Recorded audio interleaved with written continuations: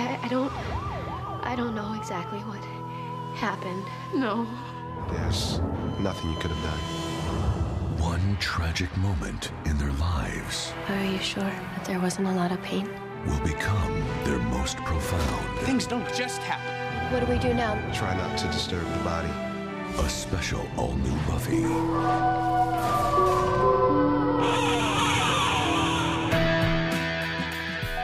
Welcome to Draconian Katra, also known as If the Apocalypse Comes, Beat Me. This is a weekly-ish podcast about Buffy the Vampire Slayer, where we take a look at each episode according to its original air date 20 years ago, and this week's episode is Season 5, Episode 16, The Body. We will be talking about plot, we will be talking about characters, and we will be talking about what Joss Whedon thinks about the plot and characters. So spoilers abound for this episode, every episode before it, after it, the comics, and probably other shows and movies. Okay, remember, we're not going to podcast about this episode. We're going to podcast about the negative space around this episode.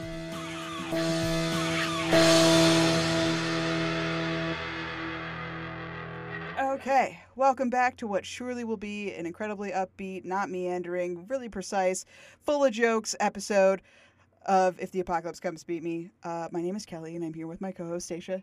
Say hello. Hello. And Daniel, say hello. My Beat Me pod tastes funny. I think I got the one with rum in it. Oh, yeah. Wow, from the one lighthearted scene in the episode. Good call, good call. We have to find the light somewhere. Yes, we do. We'll do our best. We are here to talk about possibly the heaviest episode of the show. I mean, Buffy does die twice. So, I don't know. That's the rumor. So maybe we'll discuss that as we go on. But I only remember once, but yeah, definitely. I hear it's twice, but I'm pretty sure it was just one someone time. keeps reminding us. Apparently, it's twice. We're here to talk about The Body, Season 5, Episode 16, originally aired February 27th of the year 2001, written and directed by Joss Whedon. This is the 23rd of 27 that he has written, 17th of 20 that he has written and directed. He didn't only direct an episode. He either wrote and directed it, and that's it. You know what I mean? You know what I mean. So the last one that he wrote and directed was Family. The next one will be The Gift, so the season finale.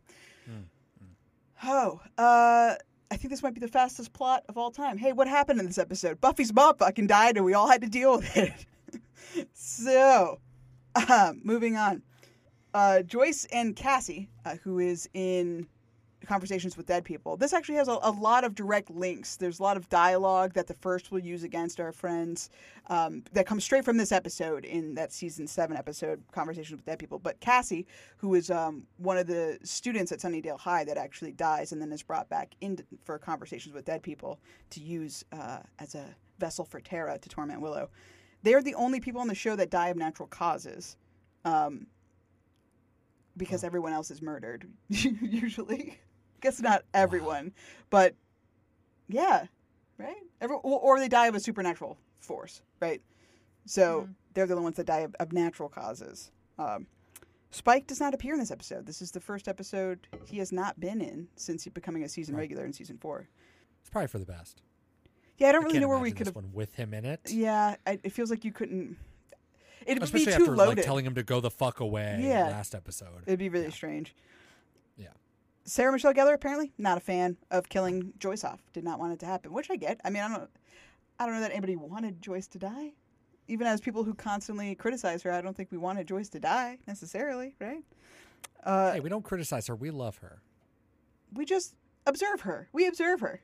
Joss Whedon told Christine Sutherland that he was going to kill Joyce off at the end of season 3. Not that he was going to kill her at the end of season 3, but he told Christine while they were wrapping season 3 that she would be killed off in season 5 because she was spending a lot of time in Italy. She must have a second home there or something because I remember at the beginning of the pandemic last year, she was also in Italy. So I think she kind of lives there most of the time. I don't know. But so that's why she was gone for most of season 4. And Joss Whedon apparently right at the end of season 3 was like, if you leave, you have to come back because I have to kill you and it's very important. So she knew for a while. I wonder if the whole cast knew, or if it was just her. Okay, I mean, I did have that question. How long did he know? Yeah. That's a long time to know. I mean, that's 2 years to really try to like work it in some organic-ish way. I mean, he did a great job, obviously. So if we're supposed to believe the lore of the production, it seemed like he had season 5 really fleshed out. Like he wanted Buffy to die. He wanted Joyce to He die. wanted to kill the whole family. He wanted everyone gone, man. He invented a new character, Dawn, just to try to kill her. Yep. Yeah. Oh man, what if Dawn died in this season? Only Hank survives. So. Yeah, loser. Cat. He's taking me to the ice show. It should be big fun. Willow freaking out about her sweater, not being able to find the right thing to wear. Apparently, it was like a personal anecdote of Joss Whedon's. He went to a friend's funeral and went to 7 different stores trying to find the perfect black tie because if he didn't have the black tie, it wasn't real.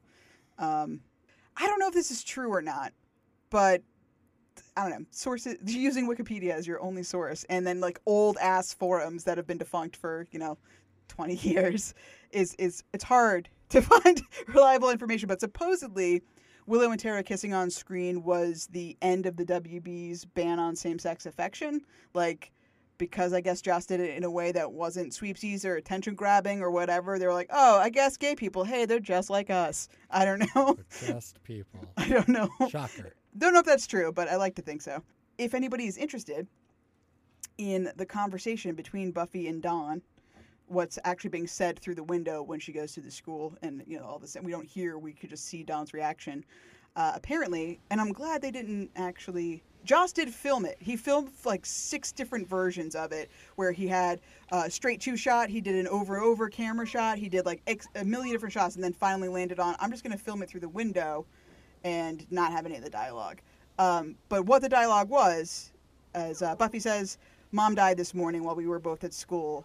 And then Dawn says, no. And Buffy says, I don't know exactly what happened, but she's dead. And Dawn, no, you're lying. You're lying, she's fine, you're lying. Oh no, please, you're lying. She's fine. Buffy says, Donnie. Dawn says, it's not true, it's not real. So, cool. Very sad. I do have a question though. So where we left off last episode was Xander doing construction work at the school.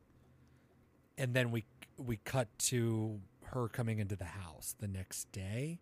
Are we just supposed to believe that she went to bed and then like went about her life to work, to school? Well, yeah. Back? So the only reason why I wish this line was in there is because she says while we were both at school.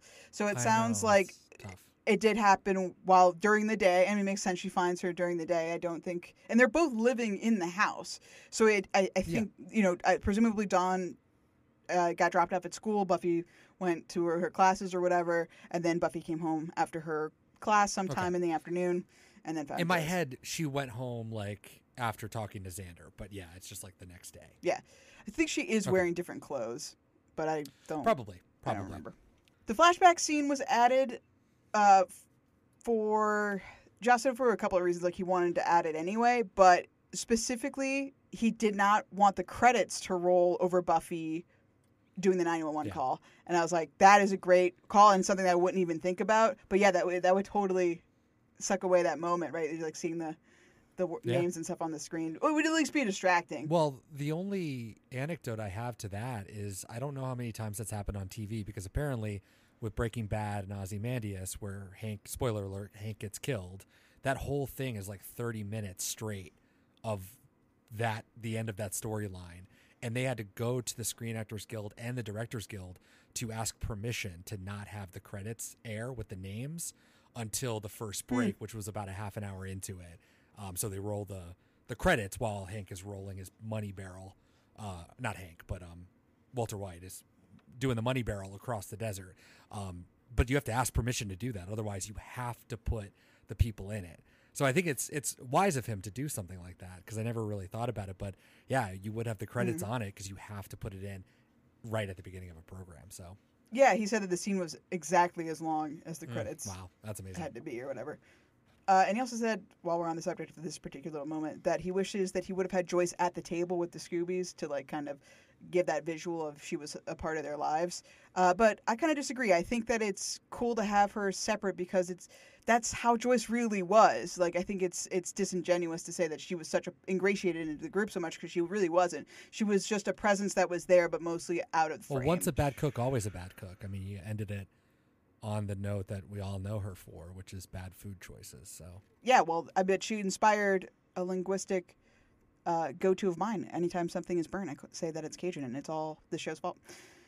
The song, the line, the strong like an Amazon thing, I just thought that was like referencing Amazons because that's like a thing, They exist. But apparently Joss was specifically referencing a song by Frank the lesbian, Uncle Frank, the folk singer, the artist, Frank. She has a song called Amazon. Apparently this is what he was referencing. He's like, not just because she's a lesbian and they're lesbians. I was like, right, dude. Right. Emma Caulfield was once asked what she was thinking when she was delivering her heartbreaking monologue, and she said, mostly we've been shooting all day and I really had to pee. So, cool. Nice. And apparently Allison Hannigan had a terrible allergic reaction to that plaster dust from that fake-ass wall hole that Xander punches through. Oh, wow. Her eyes swelled up so bad that she had to go to the hospital. But she had to stand there long enough to finish the scene. Had to, quote unquote, stand there for long enough to finish the scene. So she's only shot from her left eye, and then her right eye is not in the frame right after that. I'm just like, oh, Jesus. Wow. That sounds miserable. I think that's all I have for like little notes. So Joss Whedon did the commentary for this episode. I always recommend checking out the commentaries, but I will say right at the top that while it was interesting to hear his thoughts, for me nothing was super illuminating or like revelatory because I think he did a really good job conveying exactly what he was thinking.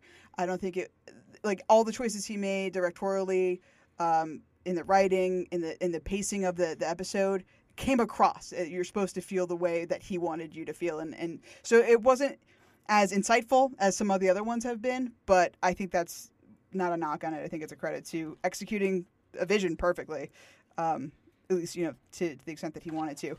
I would just start us off with a quote about this episode from Joss Whedon. He said, the body was obviously quite an experiment. I thought people were going to hate it. I thought they were going to go glassy-eyed and wish it was over. It wasn't supposed to be cathartic or fun or helpful or anything like that. It was just supposed to be what it's like in the situation for the first 4 hours after losing a loved one. The deadness, the lack of music, the no cutting, every act being in one scene.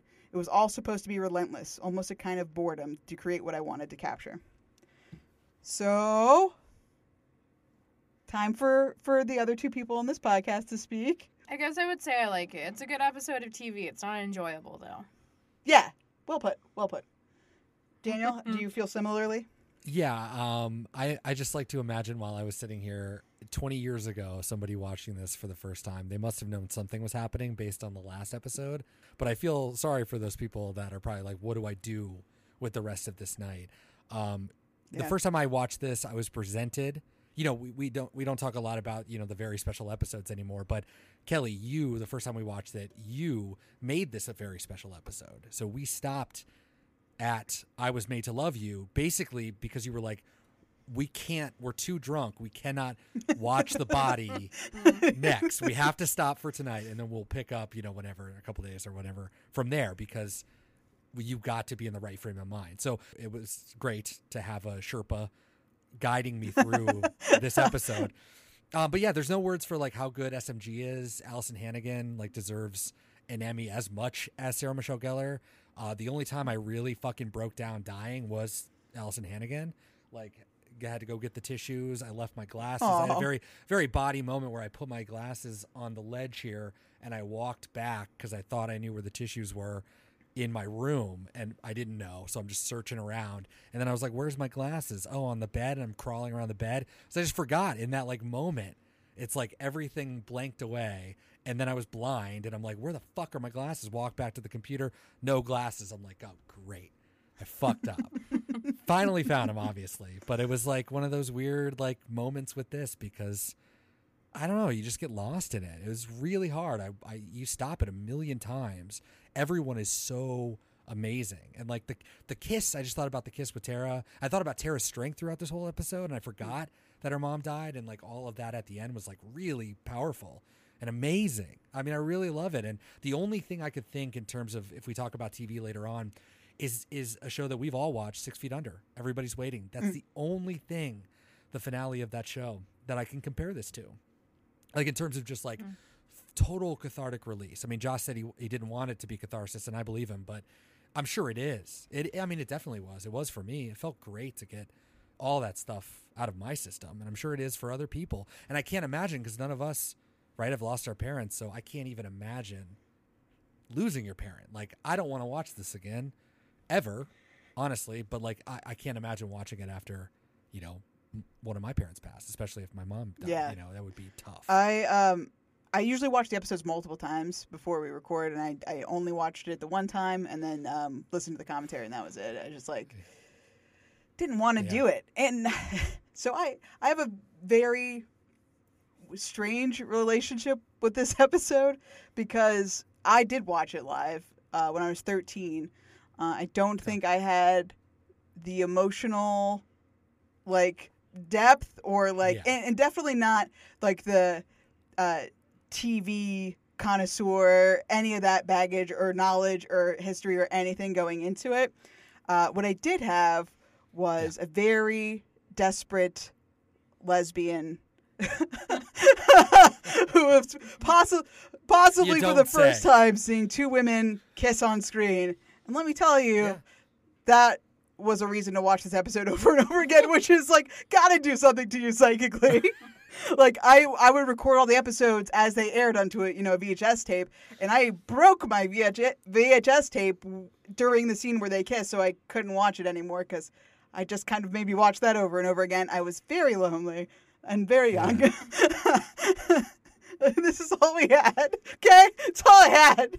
So that's a particularly strange take, I think, for this episode. I mean, I'm really glad that I've watched the series over as I've periodically throughout my life, because like this episode, it definitely resonates much differently than it did when I was a kid. I can't really remember it beyond that, so I can't offer any insight into that. I just wish I was a little bit older because it probably wouldn't be my only memory of it. It was eight years ago that we watched it, and in that 8 years, I've never touched this episode one time, and it all flooded back to me in a lot of ways, but it was also very new, which was nice. And I can't imagine me wanting to do this for another 8 years. I mean, at the very least. Oh, briefly, while we're on the topic of kind of watching this for the first time, Stacia, do you remember, like, because Buffy has a couple different fantasies throughout the episode, but the first one, when Joyce, the paramedics are working on Joyce, and she takes that breath, and she's like, oh my God, it's a miracle. Did you ever think for a second, can you remember when you first watched it, if you thought that was real for a moment? In general, when people die on TV shows, I tend to be really skeptical. But in this case, I don't know that I would have immediately been like, oh, yeah, I knew she wasn't dead the whole time. So I'm not sure. Because it feels like wish gratification or something. Like, the way that it's filmed, it doesn't feel like it's actually happening. We got her. My God, we got her. Let's get her on the truck now. Call it in ahead. I've never brought one back this late. I'm here. It's a miracle. That's what it is, a beautiful miracle. Good as new. Oh, Buffy, thank God you found me in time. Stacia, did you watch this in a binge way? Because Jenna was your Sherpa, right? Yes. My Buffy Sherpa. Did she appropriately set the tone and she shield you? She did not. No. And I mean, I'm trying to think, and I don't specifically remember this episode. I did watch everything with Jenna. Like, really the two strong memories that I have of watching it with her specifically is she tried to show me Once More with Feeling before I'd watched any of the show, and I was like, this is bullshit. And then it took her like another 4 years to convince me to watch it. I get it. I get the impulse to want to do Once More with Feeling as an introductory episode, but I also would shy away from it. I think I would do Hush over Once More with Feeling, if we're honest.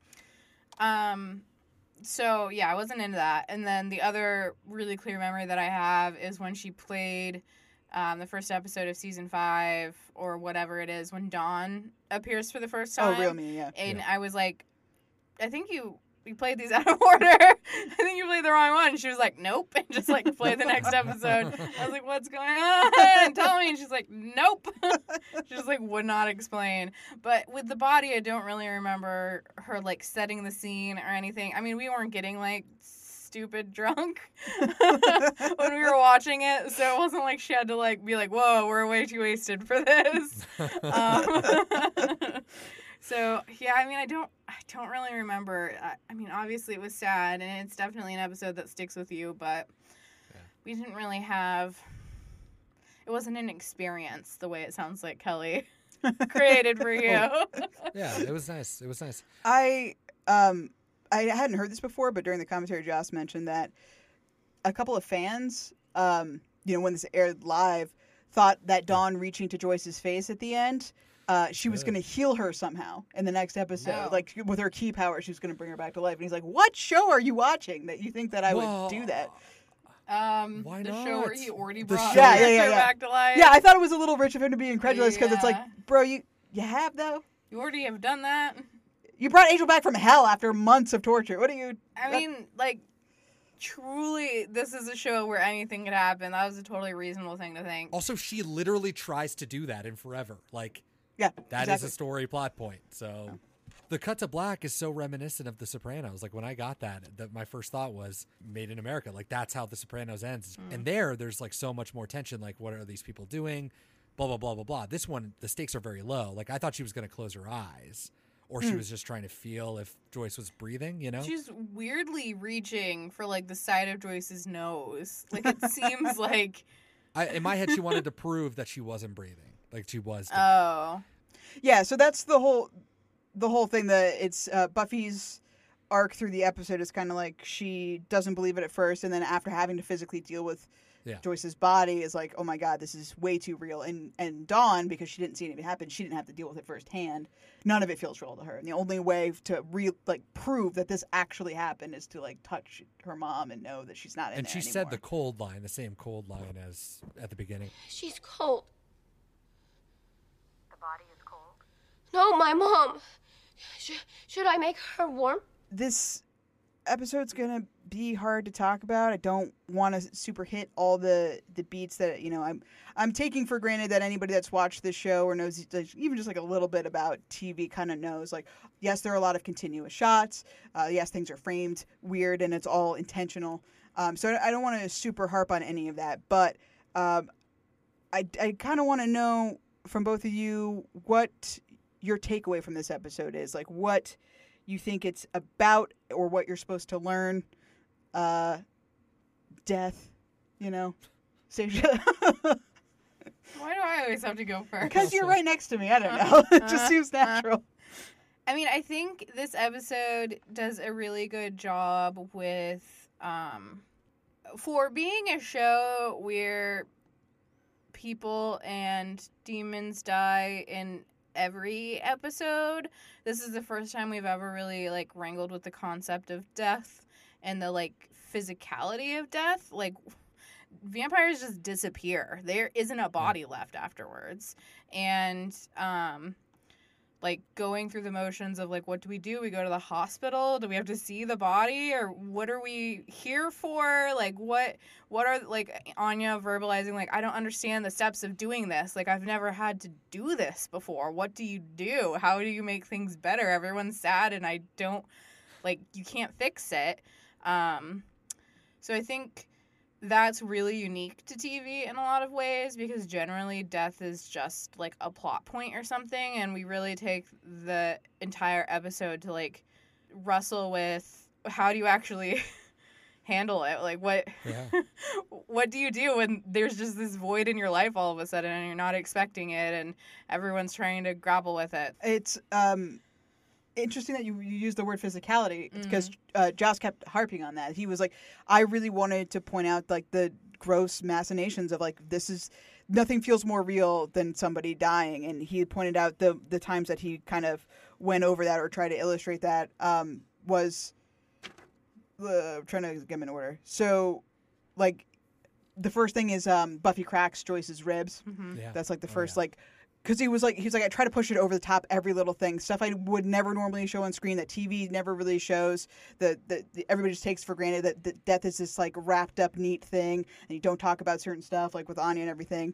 That's 6 Feet Under. It's good that you pointed that out, because that show definitely gets into that, because that's the whole kind of thrust of the show. But anyway, her like Joyce's skirt riding up and like that being unseemly for like, if the paramedics saw her in such a state. Buffy throwing up, and then her face afterwards, how it's all like sweaty and yucky.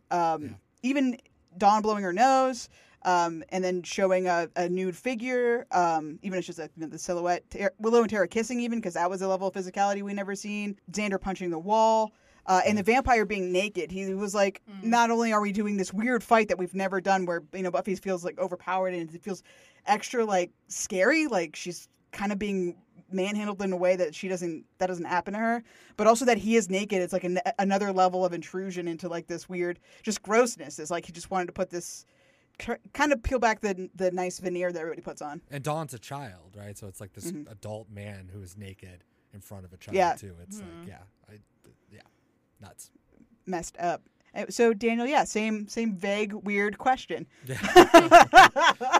I mean, Stacia's answer was excellent. I mean, in terms of like learning anything, it is really. I love that first 4 hours of death. I didn't even think about that really, because time sort of like slips away from us here in this world where we just kind of like go from scene to scene. We're only outside really with Anya and them driving in their car and then double parking, and I don't know. We love this. I love this for the same reason I love Restless, which is like just the rhythms of it, the way people are talking to each other, and just how like surreal it all feels. And unlike Restless, where dreams you can only go so far, I think death is something that even if you don't deal with it with a parent in a way, like we've all experienced death of like celebrities, but even like grandparents. And I don't know. It really depends on where you are in your own time. You as a 13-year-old, you might listen to music, Kelly, you and your new metal, listening to that, you're like, I know death, but you just want to see two girls kiss on a screen, right? But now it's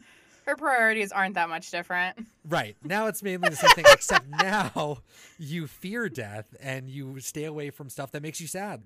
And this episode is like, you got to turn it off to get away from it. It's not going to get better. There is no respite. And I love that about it. It is unrelenting. And that does get, it's hard to watch. It's a really hard watch. Unrelenting is a good word. Yeah. I think it's one that Joss used himself also. He was like, I intentionally made everything last too long. Everything takes too long. You get stuck and you're trapped. Even the way that he framed people. Like my favorite shot in the show is the paramedic being out of frame. You just see the lower half of his face. Yeah, and when he does the over the camera shot too, he's like, I made Sarah as small as I possibly could in that window so that she's like barely even there to kind of show. He's like, every opportunity I could, even when all four of them are doing the crane shot in the dorm room too, nobody moves from their position because it's just like you're stuck. And like that's very much how the episode he wants you to feel in the episode is you were stuck. You're not getting out of this. This is going to take too long. And the parking the car thing, all that kind of stuff, like life continues to go on, right? Oh, yeah, like getting the ticket. Yeah. And Dawn being upset about a boy and love that. Your life is still happening. And that's one of the terrible things about it. Well, and I love that. I just like really want to highlight, like I was floored that the continuity of her cutting herself was even in this episode. That blew me away. I was like, oh, Joss, you're not really one to remember your own fucking show. So I was so happy because that just feels so organic. And it was also really surreal that those girls were out there, right? As she walked out of the bathroom, clear your eyes, you don't want to be sad. And they, we still don't know if they were really that bad or it's just like a teen girl thing or whatever. But it was so weird that even after the bell rang, went into classroom, they talked for like 3 minutes. And then they were still out there afterward. Like, that was really creepy to me that when they walked out to talk, they shot to the girls, like, same position, as if they hadn't moved. Odd. It's just odd. It just feels very unnerving and unsettling. And then to watch all the kids, I mean, my first thought was, girl, get your class in order. What are you doing? They're just letting all the kids, like, stare outside at this horrible thing. It's not, like, true to reality, but it's true to the feeling of reality, if that makes sense. Oh, yeah. She should have like a giant visitor sticker on her chest. She should. Otherwise, predator, stranger danger. And I'm gonna try to ham-fist some more levity into it because this is the only scene that I really had anything to say negative about. Not negative, but What's going on? Negative space. Yeah. What's that all about? Yeah. Well, quite literally negative. I've never taken an art history class, or that's not art history. That's an art class. I've never taken an art class. Is drawing the negative space? That's a thing. That that's is? a thing. That is, that's okay. Definitely a thing.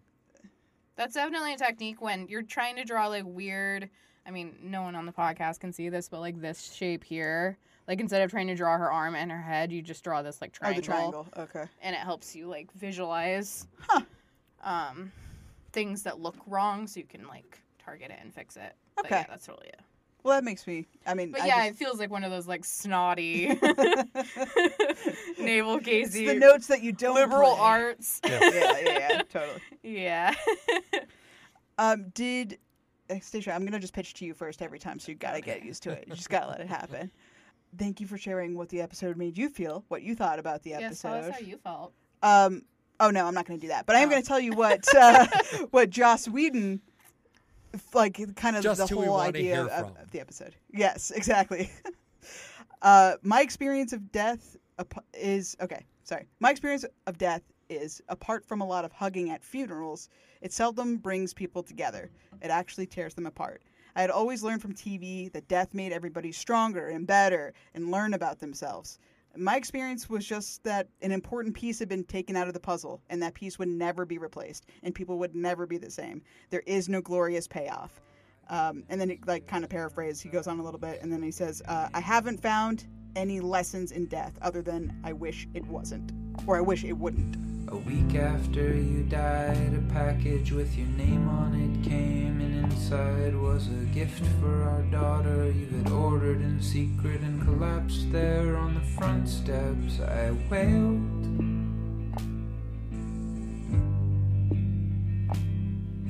A backpack for when she goes to school a couple years from now. You were thinking ahead to a future you must have known deep down would not include you. Though you clawed at the cliff you were sliding down, being swallowed into a silence that's bottomless and real.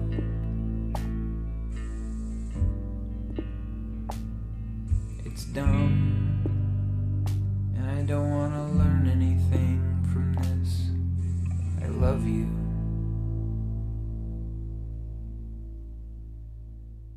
What? You just look like you're tearing up a little. Leave me alone! Oh, here we go. The tears start. No. Well, it's true. I mean, I think, like, not to go on, over the head with the. I haven't lost anybody super close to me, so it's like I don't have any personal frame of reference, but it's like I feel that we get our characters all their perspectives because they're not in it, but they're in it, right? It's like we get every type of reaction, and I identify and empathize with that so much, and it's like, so even to be on the outside of someone else experiencing it, it's like I don't know what to do. What's the right thing to do? Do I try to offer help constantly? But that's all that person is getting is people offering help, and I'm sure that's annoying. And it's like, but if I don't say anything, then I'm looking like I'm not supportive. And then it's like, and then you have the third layer of like, this isn't even about me. Why am I thinking about me so much? And it's like terrible, just terrible. So I bet our friends were having that same thing. So, like, let's break down how all of our Scoobies handle it. Because Buffy and Dawn are in it. Buffy and Dawn are the directly affected. They are Joyce's kids. Their pain is going to be the most visceral and most prescient. It's the people on the outside. It's the tertiary figures that I can identify with. So I would want to take a look into them. So, like, Willow, when we get to the dorm scene, it's Willow who we're experiencing her reaction first, right? So she's panicking and trying to focus on anything she can, something she can control, and what she can control is changing her clothes over and over again, trying to find something perfect that would maybe somehow fix it or what she's supposed to do. What do you think? The purple, right? Cause it's Elmer? No, it's too depressing. It's like I'm a funeral guy. Well, this is cheerier. Maybe I want to be cheery, like everything is normal. No, that's rude. It's disrespectful. La la la. I don't care. If I had that blue one, Joyce really liked the blue one. She told me one time. I do want to point out that Tara's wearing a shirt that exposes her belly button. Again, inappropriately dressing to go to the morgue/hospital, but that's fine, whatever. Do you think that this is one of realistic ways that somebody would handle death? I mean, she took you there. It doesn't matter if it's real or not. Is it real to Allison Hannigan? Fuck yeah. Is it real to Willow, the character? Absolutely. Oh, yeah. I mean, she's manic, and she wants that blue fucking sweater come hell or high water. And Tara, the angel. is just like, I'll go back and check my room. I'll go down to the laundry room. And I feel like Willow kind of became the Tara to Xander later because she put up her fists, to basically disarm Xander, doing what you were talking about earlier. He was going off about the doctors and, put a Band-Aid on and throw you home, because he was spiraling out, and you just need someone to bring you back to Earth. Things don't happen. I mean, they don't just happen. Somebody's got... Okay. Even Anya. She was strong probably for Xander earlier and then cratered out in this room. I don't understand how this all happens. How we go through this. I mean, I knew her, and then there's just a body. And I don't understand why she just can't get back in it and not be dead anymore. It's stupid. It's mortal and stupid. And Xander's crying and not talking, and I was having fruit punch, and I thought, well, Joyce will never have any more fruit punch, ever, and she'll never have eggs, or yawn, or brush her hair, not ever, and no one will explain to me why. And she got really mad about that towel and threw it in the fucking dresser and sat with that little toy or whatever, I mean, we all went through some things in this. So yeah, I mean, everybody's reactions felt really good to me. Even Xander, who's like he would be the one to punch a wall and shit like that. So Joss Whedon echoes your sentiment about Willow being the breaking point. He said when he was filming it, he's like, everybody on the crew was just like, everybody was like holding on, and then every time Allison would go to do this part, it was just like, fuck it, everyone's crying now. Like outside of this show, I feel like anybody watching that would have just absolutely started crying if they watched this, apropos of any knowledge of Buffy. Because this is another thing about the show that makes it weird. This episode in particular, it has really almost nothing to do with Buffy the Vampire Slayer, the show. Like Glory gets mentioned in 2 instances by Xander and Giles, and the vampire at the end. That's it. Otherwise, like this show is disconnected. This is purely teenagers, young adults dealing with the death of the friend's mom. Anybody can relate to that, That is very true. It's a very un-Buffy episode in that regard, that it's like a wholly grounded in human ugliness. Yeah. Willow in the scene clearly is a wreck. And so they actually shot her with a handy cam, handheld camera, instead of doing a dolly or like a steady cam. And every time they show Tara, she is steady in frame, all very intentional and artistic. And then like they use that consistently throughout the episode. But for me, the like saddest gutting part of this episode is Anya breaking down. I think that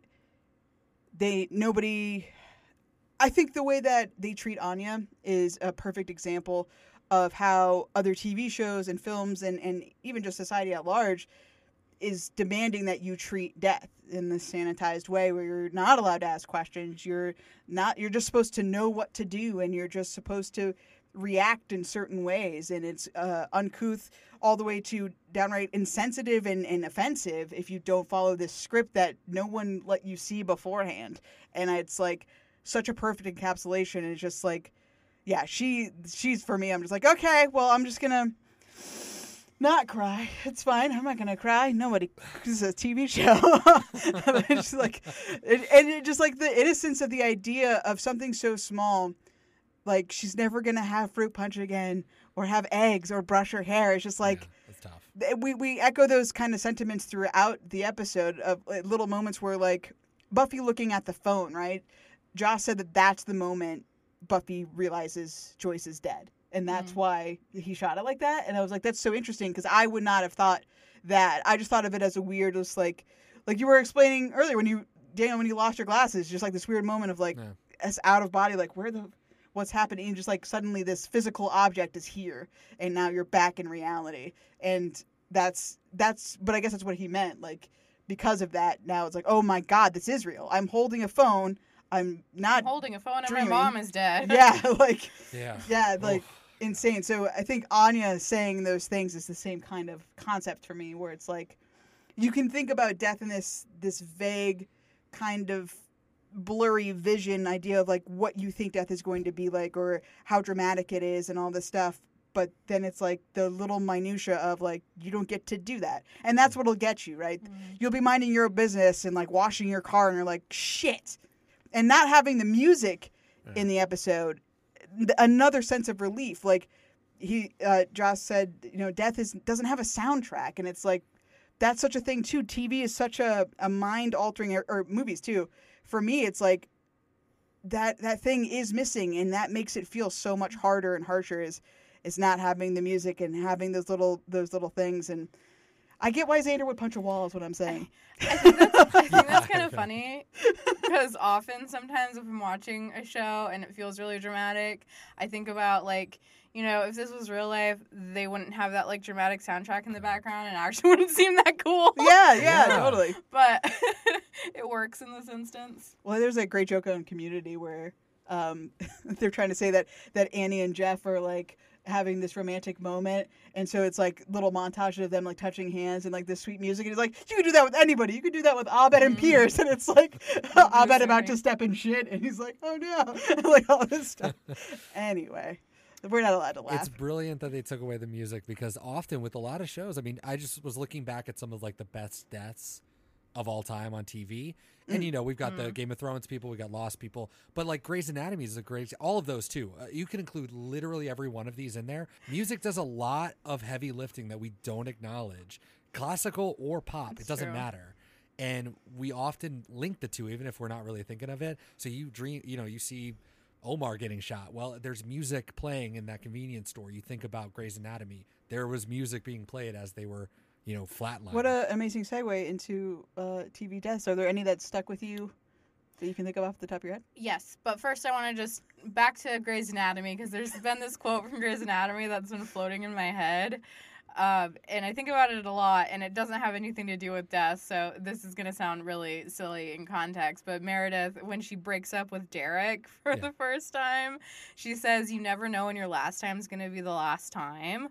And she's talking about, like, I can't remember the last time I kissed him. Like, was it this morning? I wasn't even thinking about it, and now I'll never kiss him again. And, like, you get that moment with Anya when she's like, Joyce didn't know the last time she drank fruit punch was going to be her last time. And I think about that a lot in these kinds of situations where it's like you don't get the chance to, like, appreciate those things unless it's some sort of, like, terminal illness or something where they're thinking about, like, how do I want to spend the last 3 months of my life? What are the things that are important to me? But, like, you just do these things so routinely you don't even think about them. Like, I can't remember the last time I had fruit punch. Right. But maybe it is, like, literally the last time we'll ever have fruit punch. And, like, that's kind of sad. And I was thinking, when was the last time I had fruit punch? I couldn't even guess. Yeah. Brush my hair? I haven't brushed my hair since I was a kid. When's the last time I brushed? I'll never brush my hair again. I mean, fuck. Well, your terminal illness thing was interesting, not only because, like, I think that's true. Like, only with terminal illness, you can be, like, have the frame of mind possibly to think about that kind of stuff, right? Where you just know it could be the end. But then we echo what Tara said. Was it sudden? What? Your mother? No. And yes. It's always sudden. In the end, you're not going to get to fruit punch, right? Right before you die, it's like, fuck, I've had every type of juice, but I didn't have fruit punch again, and I don't remember I had pineapple, I had peach, I had everything, but not, you know what I mean? And it's like, and you're on your deathbed, fruit punch, put it in my mouth. No. Yeah, I mean, I watch a lot of medical dramas, and I can't think of what it's called right now, but there's a TV show about a doctor who goes around and she assists patients with, like, what is it called? Euthanasia?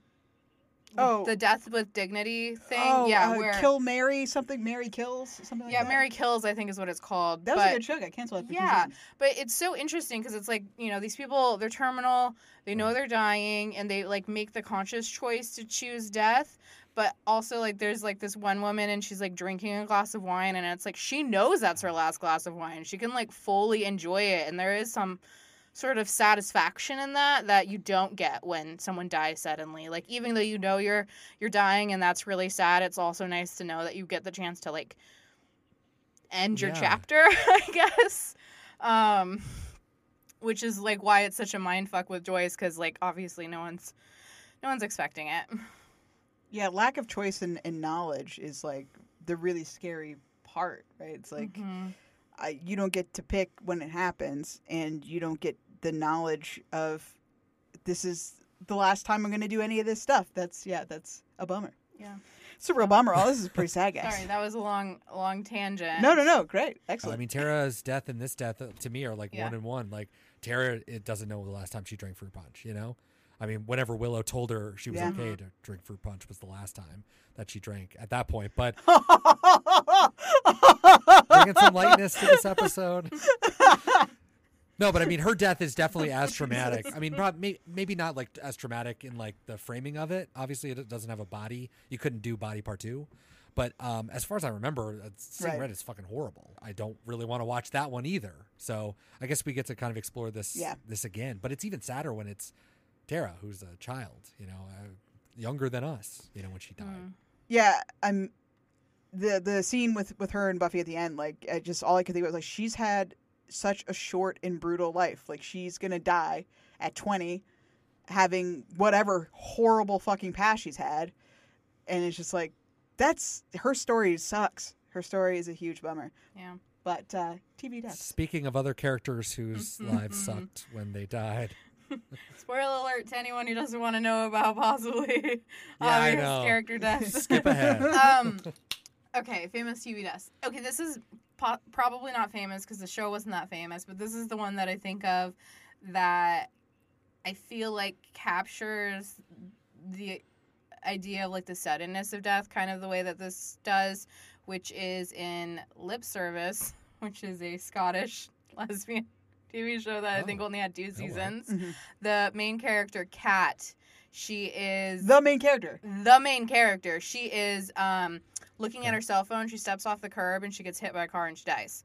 But unlike other shows where they like telegraph it, like they'll zoom out and show the car. They didn't do the bus shot, yeah. No, they don't do the bus shot. It just like snaps to black and like that's the end of the episode. And the next episode, they're like at the funeral parlor and her body's there and everyone's like, what the fuck? Like, yeah. And it was just like so, because that's how it would be though. Like, you know, as you with the cell phone getting hit by a car, you're not going to have that moment where like your camera pans back and you know it's like you don't get that split second to like brace yourself. Like you don't get that like car view where someone's like driving, but then they look to the passenger and you see the headlights and you know they're about to get in a horrible wreck. Like you don't get that moment, and that was so like shocking and impactful to me because I don't think I've ever seen a TV show handle a death like that with that sort of like almost like casualness. Like I don't even know what the right word to phrase it is, but like you don't get the space to think about like, oh, this is gonna happen or whatever. It just happens.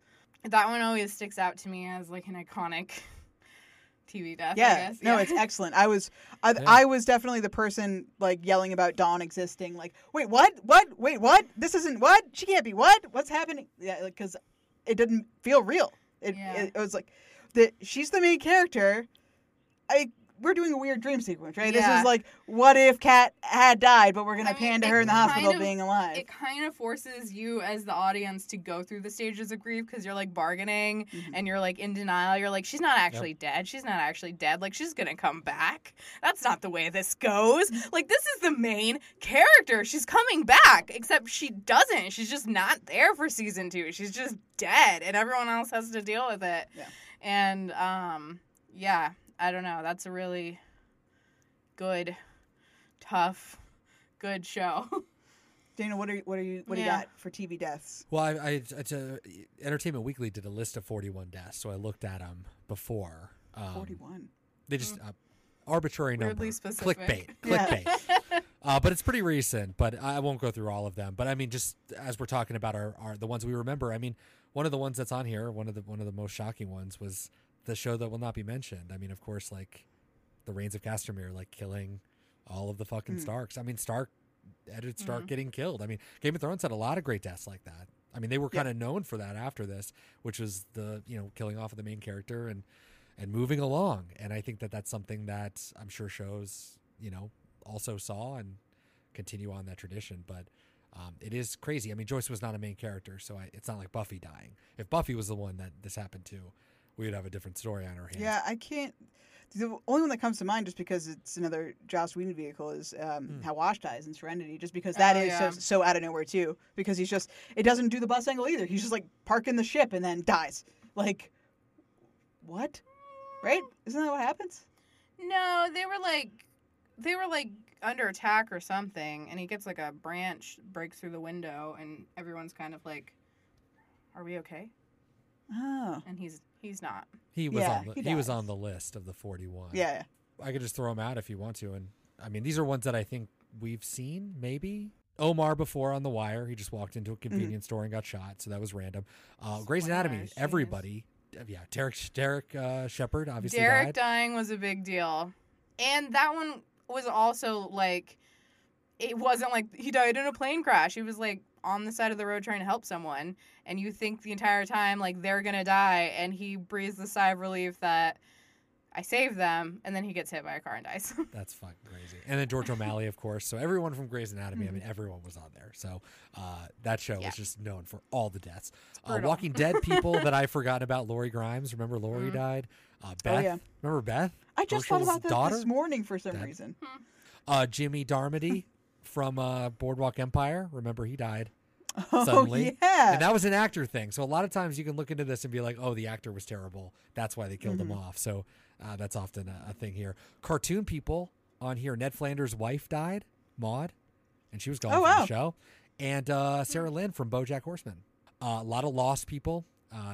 Saeed, Son, and Jin died. Obviously, they were all dead or not all dead, right? So Adriana from The Sopranos was a big one. Terry Bauer at the end. It was another mom died at the end of 24. And our own Darla, Julie Benz, died in Dexter season 4, which is I would go up there with like my like holy shit moments because you did not see her dying in that show. And that show from there took a nosedive, but that was great.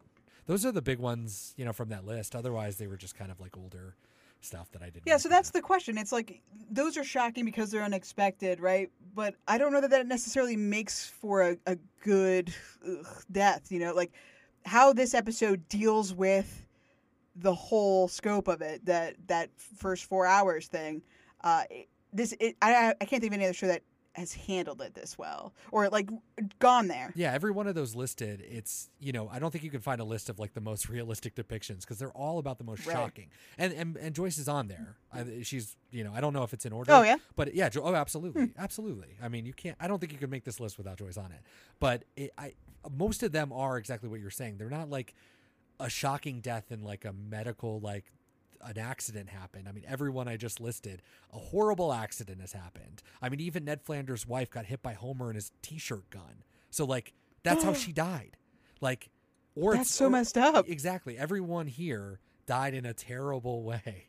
Like, yeah, every one of them was murdered. Every one of them was murdered. Yep. Murder for the most part. Every single person except for Sarah Lynn with a heroin overdose. And she's a cartoon character. And Joyce. Right, Joyce, I think, is the outlier in all of this. Like, she's a real person who died of a normal thing. And none of them deal with the deaths in any real way, as far as I can glean. Yeah, I just really can't think of... I mean, you mentioning 6 Feet Under is good because that's literally the show, right? That every episode is dealing with someone being dead. So, like, it also... on that note makes it kind of rote, right? It makes it kind of monotonous. It's not the focus of a thing. We're not going to do the special directory episode because that's every episode, even though they do with some of them for sure. But yeah, I don't know. I can't think of anything else. The valid case that, you can make the case that Sia owns that episode. Yeah. That it's not really the ending of it, but it's Sia.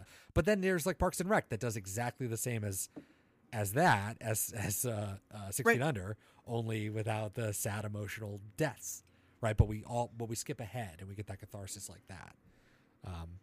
But that's not people dying. So I guess Jerry Gergich dies. He does. We go to his on his funeral. 100th birthday. Yeah. Why are we talking about Gergich? Shocking.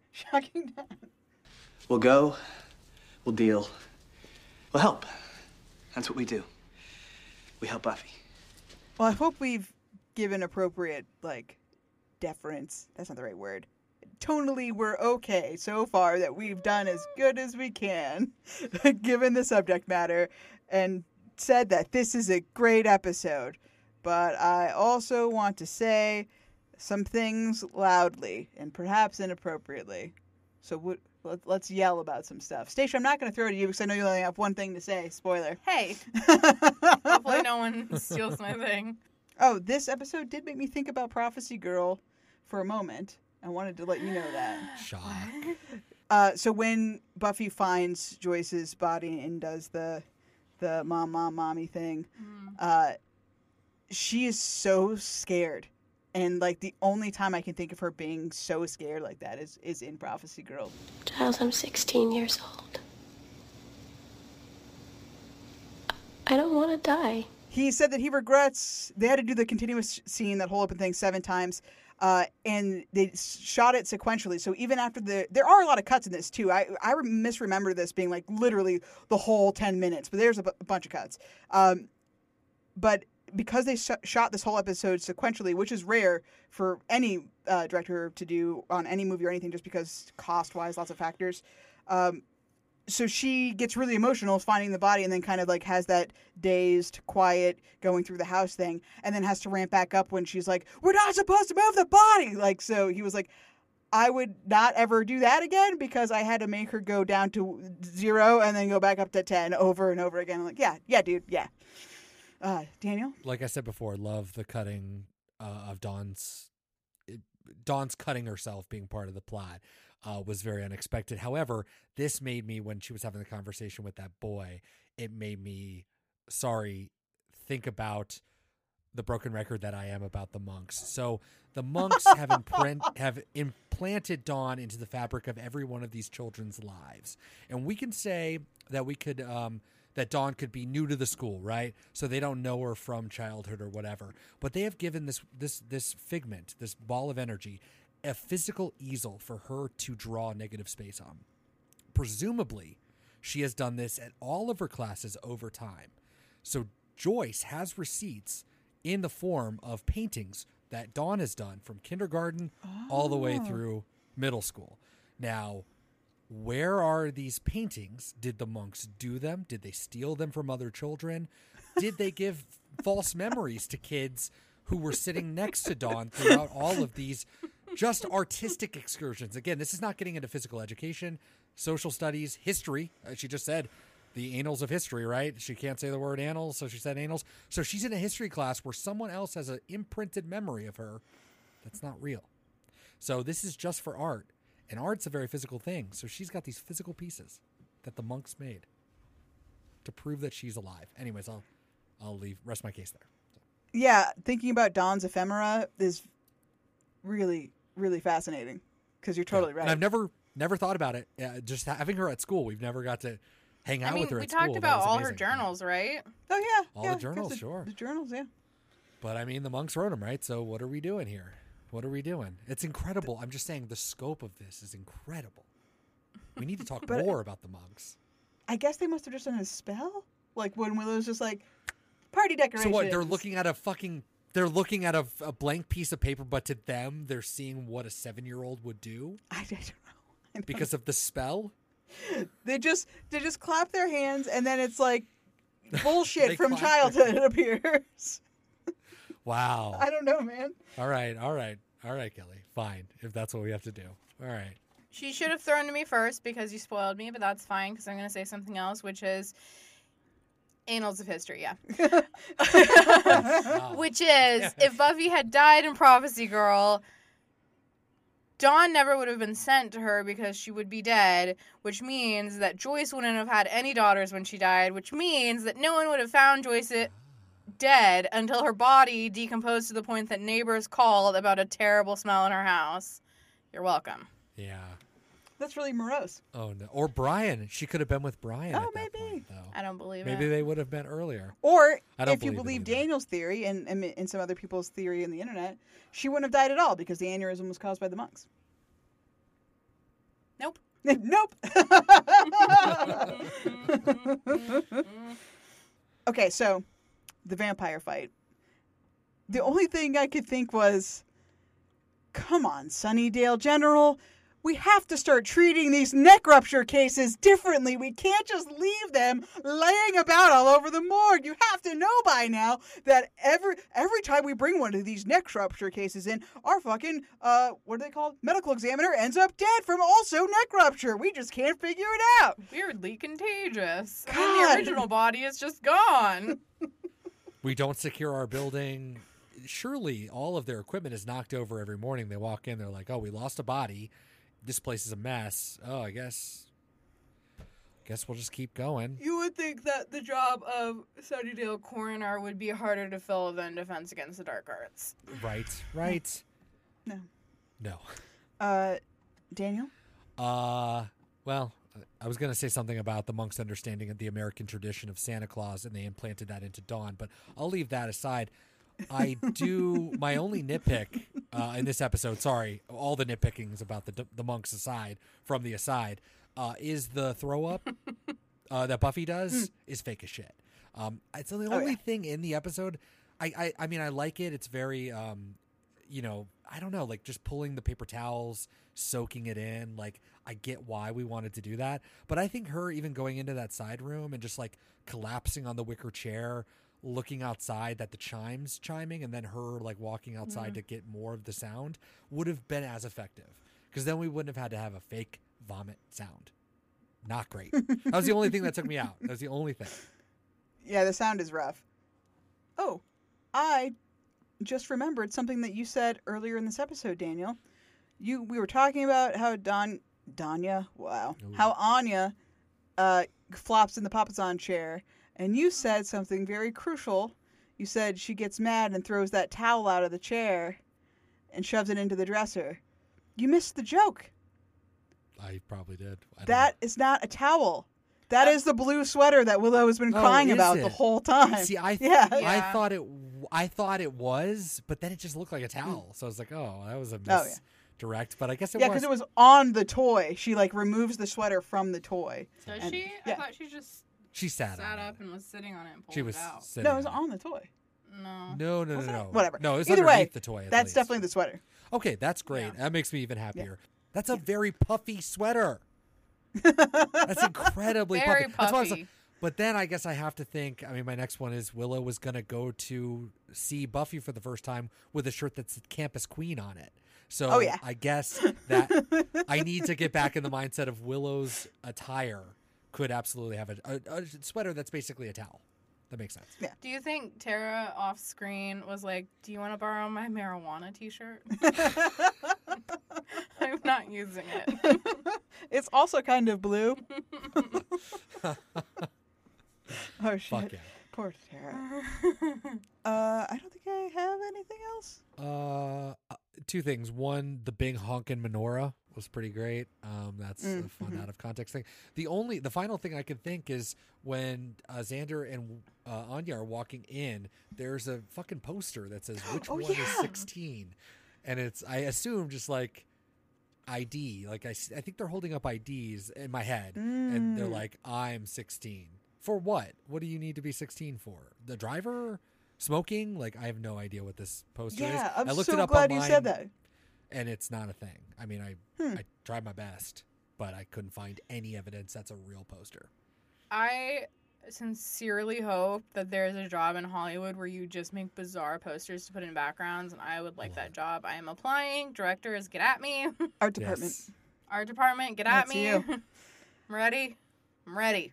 I got my Photoshop skills slightly honed. I wish that Joyce didn't die. Because she was nice. And now we all hurt. Anya, ever the wordsmith. On to more important things. We are a real podcast, and you can find us everywhere, and you can tell us how sad you are, too, at BeatMePod. Twitter, Tumblr, Instagram. We have a website, that's beatmepod.wordpress.com. It's got show notes on it, and we also have a playlist that's on Spotify that has music in our podcast episodes, as well as music contained in Buffy the Vampire Slayer. None for this episode, obviously. But that's at Beat Me Funtime Playlist for Podcast Fans Season 5. Check that out if you'd like to. Please and thank you.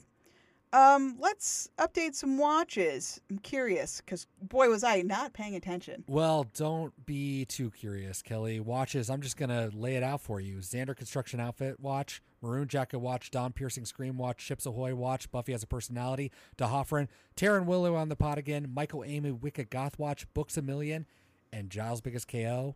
No. There's nothing.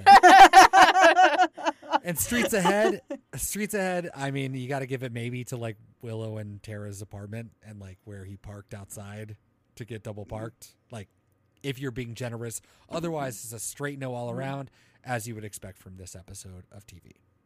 Nothing. Wonderful. Thank you. Okay, well, I think it's time to rank the sucker so we can stop having to talk about it because everyone's sad now. Willow hack / we talk about the net / something Wicca this way comes. There's not really room for it in this episode, and it certainly does not happen in this episode. Just crying. So we gave it a 5. We is me. Giles level of Giles, I gave him a 10 because he's taking care of business. He barges in the door, tries to help Joyce. Unfortunately, cannot be helped. And then is like, I will do all the forms. I am form man, and I can do the forms.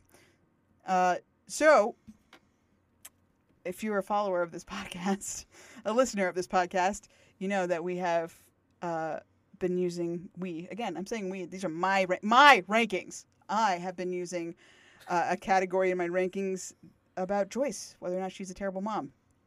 And not only is it incredibly uncouth to continue that on, consider she's dead, it just wouldn't make any sense, and we can't, for the science of the thing, continue. So I had to come up with a whole new category, and hopefully everyone is on board because I think it's still very relevant. Dawn needs an adult. So that's going to be anytime Dawn needs to be taken care of and no one is around to do it. I was going to say leave it all on Buffy's shoulders, but I don't think that's fair. 1, Buffy dies, so she's out of the game for a while, so she can't really be held accountable for that. And 2, I think Tara's an excellent mom to Dawn, and I don't want her to not get the points she deserves for being a great parent. So 10 is that she doesn't need any help. She's a functioning adult herself, or 1 is bad, or it's the opposite? No, so it's not about Dawn, or rather, it's not from Dawn's perspective. It's about everyone else taking care of Dawn. So a 10 would be everyone's doing what they're supposed to do, and Dawn has a healthy, stable life. A 1 would be Willow got high in a crack den and forgot her at the movies. Didn't forget her at the movies. Left her out in the alley. Yeah, there we go. Worse. Well, thankfully, that's a hypothetical, and that never happened. So. Yeah, that's not the Willow I know. Looking at you, season 6. All right, so everybody understands we're all on board for Dawn needs an adult. I love it. Dawn needs an adult. Yeah. Okay. So this one I gave it an 8. Clearly, Dawn is struggling with the very recent, it just happened, death of her mom. But, everybody's really there to comfort her. They're trying to make sure she's okay, keeping an eye on her. The only reason I knocked it down a couple points is because she was able to go and get attacked by a vampire. But I mean, like, I understand she is able to go wherever she wants to, so you can't really protect her all the time. But I'm just saying, I know the plot demanded it, but I feel like we could have not had the breakdown right in front of her entire class. But I don't know. We'll see. Anyway, so 8 for that. Dawn needs an adult. Monster of the week. Yeah. So, what is the monster? What is the monster? If that was one of my proposed questions. The concept of death is tough, but sure. Is it more specifically an aneurysm, or is it the really strangely airbrushed vampire? I'm going to say... I think I'm curious as to what you're going to say, because it's either a 10 or it's going to be some fudged number. Oh, no, it's definitely a 10, but I don't know what... I don't know how to justify it, but I put 10 anyway. Oh, jeez. If it's not a 10, you're out of your fucking mind. Relationship goodness or badness. Obviously, everyone is destroyed, but everyone is together. So, together. And I mean, honestly, on the shoulders of Tara alone, like being a rock for like just the idea of her being the only steady camera and like her having the insight, being detached enough to be supportive. I think she's just integral in this episode. And everybody supporting each other is just in a terrible time. 10 out of 10. Can't help that. And then episode specific. We're not supposed to touch the body. God. 10 out of 10. So, 52. You could have done a Santa Claus joke there, I mean, I thought about doing a jokey one, but I just like her screaming that. And then immediately being like, my mom's dead. I just said that. I just said those words. Ooh. Anyway, 52. 52. That puts it at number 1 for the season, above Fool for Love and Buffy vs. Dracula. Could you believe? Wow. You said Buffy vs. Dracula was the best episode of the season. No, Fool for Love. No, Fool for Love. I don't know. They're tied. They're both at 50. So I gave Fool for Love the edge in the rankings because I have to break the tie somehow. No more. No more. The Body, unquestionably number 1 for the season. Stacia? I also ranked this top of this season. Nice. And in reference to what do we got around it? What's going on? Yeah, what's going on? How high is this? I ranked this 2 out of 94. Oh, damn! Yeah. Let's Behind go. what? What's number 1? Prophecy Girl. Nice. Yeah. Nice. I mean, I think both emotionally resonant episodes, but I'd rather watch Prophecy Girl. Sorry, The Body is a huge bummer. Yeah, the Prophecy Girl definitely has more totally. rewatchability. For sure. The moments that are sad are very tiny, and you can they mean a lot, as a normal TV show does. It's like this spot of the TV show is very hard. The rest of it's fine. That's the point of a TV show, not 50 minutes of sadness. Yeah. That's what you don't come to TV for. Yeah, Joss kept saying That's in the great. commentary, he's like, sometimes we have jokes on this show. And just like, oh, God. Just gonna go home, lie down, and listen to country music. The music of pain. Daniel, the world is watching. Waiting. We need to know. Whoa. The world is watching. Britta, the world is watching. I was looking at the Emmys, too. This is an aside a little bit. But I was looking at the Emmy Awards because this got snubbed from every Emmy, which is a fucking... Looking back 20 years ago, this is still such vital TV. This is still one of the best things made, even in 2021, when we're recording this episode. The fact that it was not nominated. However, it is very interesting because if it was nominated, I feel like this is a Get Out situation where Get Out was it wasn't in the drama category. It was in the comedy category. Like a lot of dramas sort of skirt that because they're not all the way dramas, but the comedy is like, it is a funny movie, but it's also very serious. So if this show was going to be nominated, where would it go? It would more than likely go into the comedy category, not the drama category, which is hilarious to think about. This comedy show putting The Body as the best comedy episode, right? I mean, that would be incredible. And it should have won because you know what won in 2001? Everybody Loves Raymond.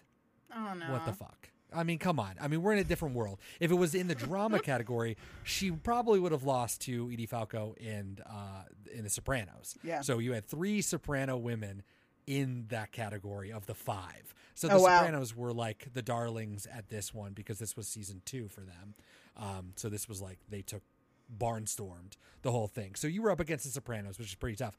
But if we think about TV today, I think we think of things like Buffy and the Sopranos as taking down the network TV channels. Like Buffy is very different in the same way the Sopranos is different. And they're doing the same type of stuff on 2 different networks where they're allowed to be more free. And they prove that TV is like an incredible medium and it doesn't have to be Everybody Loves Raymond. That being said, I think that The Body is perfect. As far as I can see, it's technically marvelous. It can be poured over. It can be read about. It can be studied. It can be written about in a dissertation. It can be watched independently of the show. And I think that's an enormous strength. And as we said before, I think the vampire thing is the only part you would have to explain to somebody. But even that, you can make the case that the vampire is like real life. Like that is Buffy is a vampire slayer. It would almost be weird to not have a vampire in it. So explaining that at the end is almost like, no, her real life keeps going on. Like, Yeah, definitely. even though Joyce is dead, her life continues. That being said, I can't put this number 1 because Restless is number 1. And I was thinking about Restless this whole time because to me, Restless is a messy fucking episode. It is not perfect. But to me, it's a great encapsulation of Buffy the Vampire Slayer because say what you will about The Body, it's not really that much of a Buffy episode. It benefits from us knowing Buffy's character and all the characters that we've known to come to love. But it's such an incredible directing and writing performance that this could be a short movie by itself. And it would have been okay. It wouldn't have been as like popular because it wasn't on fucking WB, but it would have been just as good by itself. Whereas Restless would be a dumpster fire. Imagine that being put out in theaters. It makes no fucking sense. But with that, but because of the highs and the lows, Restless being number 1, I still believe it's number 1. I still believe it's a great Buffy episode, Buffy the Vampire Slayer episode. But this is number 2. Number 2 of 137 is The Body. There's no doubt. And I think about what number 3 will be, which is Once More with Feeling. And I still think sandwiched between Restless and Once More, you have the sad Patty. And sad sandwich of the top 3. Chomp on the sad Patty. You're good. Oh no! Just but chomp it is on the sad Patty. Those are the 3. Man. Those are the 3. And I was looking up like best TV shows, like best episodes of TV. Like The Ringer just did one last year, the best ones of the 21st century. And number 25 was Once More with Feeling, and their rules were only 1 per series. And I was like, yeah, if you were going to do 1 per series, what would you choose? The Body or Once More? You know, no normal person picks Restless, even if it's like one of your favorites. But those 2 would be the ones, right? Well, I would pick Hush. Stacia just said she would pick Hush too. Yeah, and Hush is another one. And Hush has been part of other lists as well, because I looked at a couple of them. But I was like, true, Hush. Hush would be the only other third. But you would never choose Restless. But I think that, you know, this episode is fucking perfect. It's amazing. But it can't be number 1, so it has to be number 2. Solid logic. Yeah, agreed. Yes. Unfortunately. Oh man, I'm really glad that we got through this one. I hope we hit the beats people were wanting us to hit, but also like, I don't know, man. This episode is very sad. You gotta do what you gotta do. But I mean, Stacia, any final things to say about it before we finally put it to rest? No pun intended. I should have phrasing Stacia. Oh no. R.I.P. Joyce. Oh yeah, that's nice. Daniel, anything to say else? Yeah, R.I.P. Joyce. You were nothing but a great character for us to make fun of. we always loved you. Yeah, why haven't we eulogized Joyce? Oh yeah, that's something I could have done. Oh man. Well, enjoy at the end of this episode. We'll have a nice long every Joyce interaction that's been on our show. I'll Wonderful. do a big collage. There you go. Enjoy that soon. The eulogy montage. That's what we need. Yeah. Yeah. Goodbye, Joyce Summers. You were here infrequently and made some kinds of impressions on occasion. And once empanadas. And once empanadas. And you'll be back for flashbacks, so we will see you again. Yeah, not the end of Christine Sutherland. So, all right, on to not necessarily happier things, but I am really excited to watch Forever, because I know this is one of Daniel's favorite episodes, and like it just never sticks for me. I still don't 100% know the beats, other than I know Angel's there and I know we go steal the egg so that Dawn can bring Joyce back, but I'm really excited to watch it again with a more analytical eye and just really let it get in this time. So until then, Stacia, say goodbye. Goodbye. Daniel, say goodbye. What a prima biatch. I swear, if I could make Beat Me Pod's head explode using only the power of my mind, that's what I'd be doing right about now. I just read that out loud for the first time. That's what happened to Joyce. That is dark. Oh, yeah. Oh, yeah. That is true. I mean, not in the literal sense, but yes, also in the literal sense. Yes. Oh, that is what happened. Oh, my God. They just laid it out. Yeah. Oh, my God. Fade to black. Well, anyways. Oh, man. Kirsty. The passive aggressiveness. That was a better world before we knew this. It was just Kirsty was the biggest enemy. She should have been the monster of the week. Son of a bitch. Anyway, join us for Forever. Till then, goodbye. Again, I almost hung up.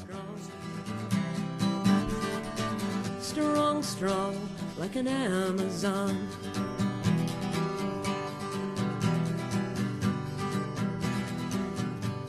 Ooh, looks like I interrupted a secret meeting. You sure didn't. Oh, I know you kids think that stuff's cool. Buffy told me you dabble. Right, absolutely. That's me. I'm a dabbler. But anybody who could do this isn't cool. How's parenting going? Fun. Are you sure your egg is secure in that? Did I ask for backseat mommy? Bristow's Demon Index? Hell's Offspring? A hobby of mine. Should I be whispering? Joyce, you mustn't blame yourself for her leaving. I don't. I blame you. What, you're going out? Giles, sleigh, study, double feature. He'll be late. Again. Honey, don't you think Mr. Giles is monopolizing an awful lot of your time? And does he ever say he's sorry? I've got laundry. Why are you... You had sex with Giles? You had sex with Giles? Oh, dear. What? I left my bra in his car. Mother! I'm joking. Good God, that's horrible. Don't do that.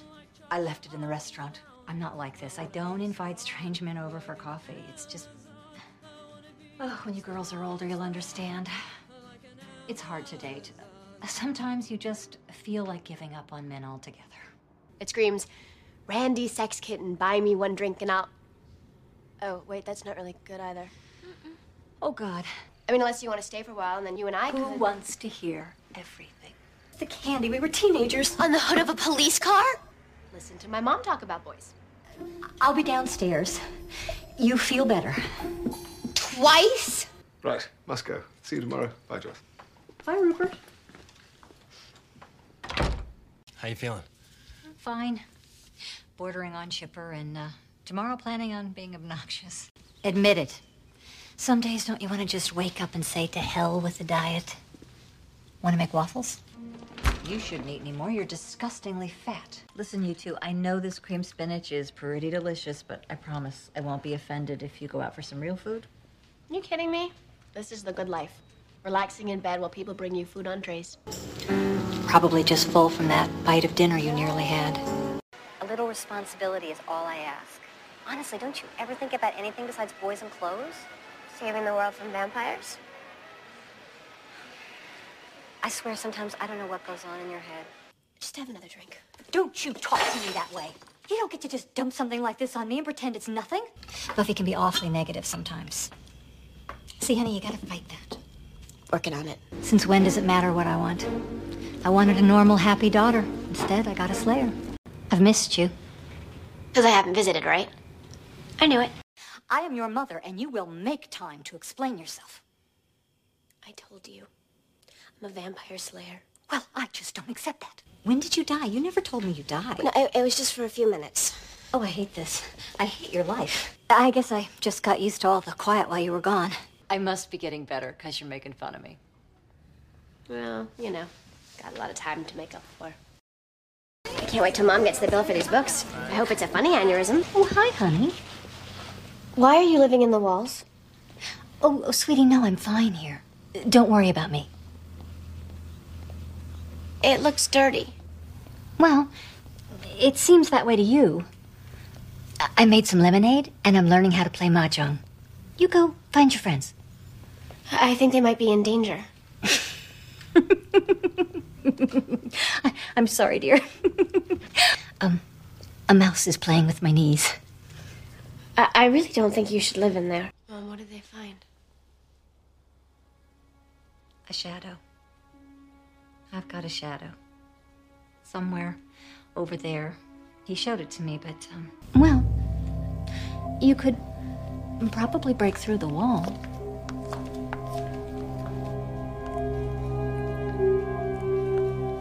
That's, striking and Nigerian. Yes, I have this wonderful dealer who specializes in ancient artifacts. I don't know. You know, I love art talk as much as the next very dull person, but we have work to do, Giles. Well, I got talking about the gallery. What they didn't get was that it was a copy of a bill of lading. So they thought that it was another order form. So now I've got 2 shipments of Greek amphory on my hands. It's funny. And really, how many do you need, amphory? Well, honey, I've got the Gurion showing tonight. And there's so much to do to get the gallery ready. Buffy, what would I do with 40 chocolate bars? You could hand them out at the gallery. Buy something pre-Columbian, get a free cavity. He came to the gallery my first day back when I was, you know, kind of shaky, starting over. And he asked a question about these antique cameos. Oh, and I was so lost because Carol had been doing the ordering while I was sick. Well, it turned out that he didn't know anything about them either, so we had a lot to talk about. You're a good mom. I'm the best. No, I'm pretty sure the best moms let their daughters drive. And yet, I'm still the mom, which means I get to worry about you two, which is a good thing because you're a vampire slayer. And you are my little pumpkin Billy. Oh, Mom, that's like my kid name. So I can't be retro? Did you ever have any names for me? No, I think you were always just Buffy.